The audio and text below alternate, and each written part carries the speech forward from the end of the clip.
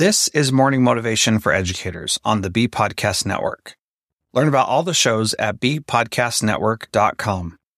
You'll hear from a variety of formal and informal educators who help put this podcast together. If you'd like to contribute your voice to this show, please go to morningmotivationedu.com to apply. I'm Danielle Nuhfer, an educator for over 20 years who went up against 2 bouts of serious teacher burnout before finally realizing that I needed to share what worked and what didn't with educators everywhere. This is when Teaching Well was born.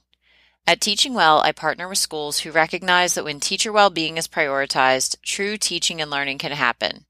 And there's nothing more integral to building this kind of school culture than finding ways to care for yourself in the midst of all the school day hustle and bustle. Building in these moments is what this show is all about and what I hope to bring to you each time I get the opportunity to speak with you here.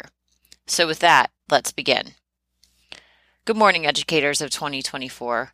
Welcome to another episode of our Morning Motivation Podcast. I'm Danielle, your host, and today we're going to hit a topic that's very close to home for all of us, the mid-year mark. Before we jump in, let's reflect on this powerful quote by Paulo Coelho. Whenever you want to achieve something, keep your eyes open, concentrate, and make sure you know exactly what it is you want. No one can hit their mark with their eyes closed.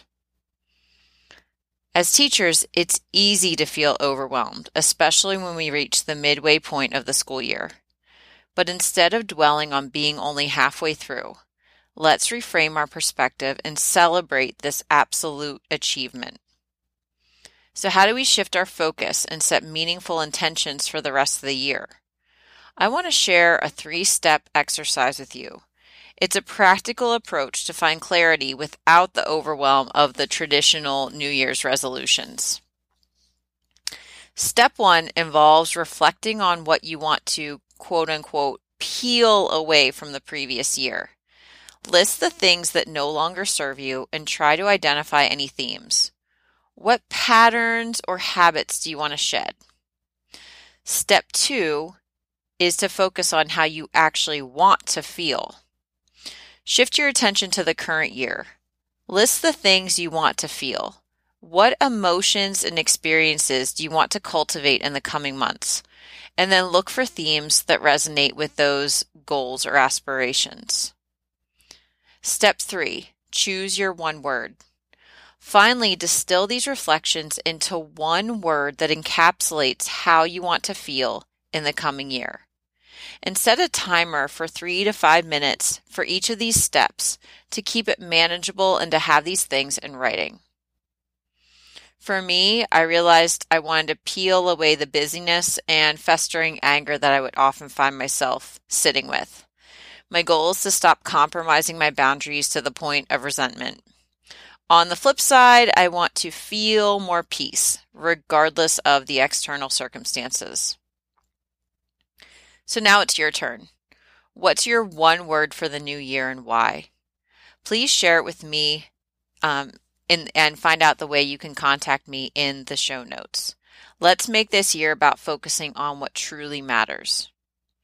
As we navigate the rest of the school year, let's prioritize our well-being and cultivate the feelings we want to experience. Here's to teaching well and finding peace on your path. If you're curious about prioritizing self-care in 2024, and if that's the way you want to feel, check out teachingwell.life and show notes for how we can partner together. Thanks for listening. And whatever role you have in education, we have a podcast for you at beepodcastnetwork.com. Who among your friends and colleagues needs to hear this message today? Please share it with them right now.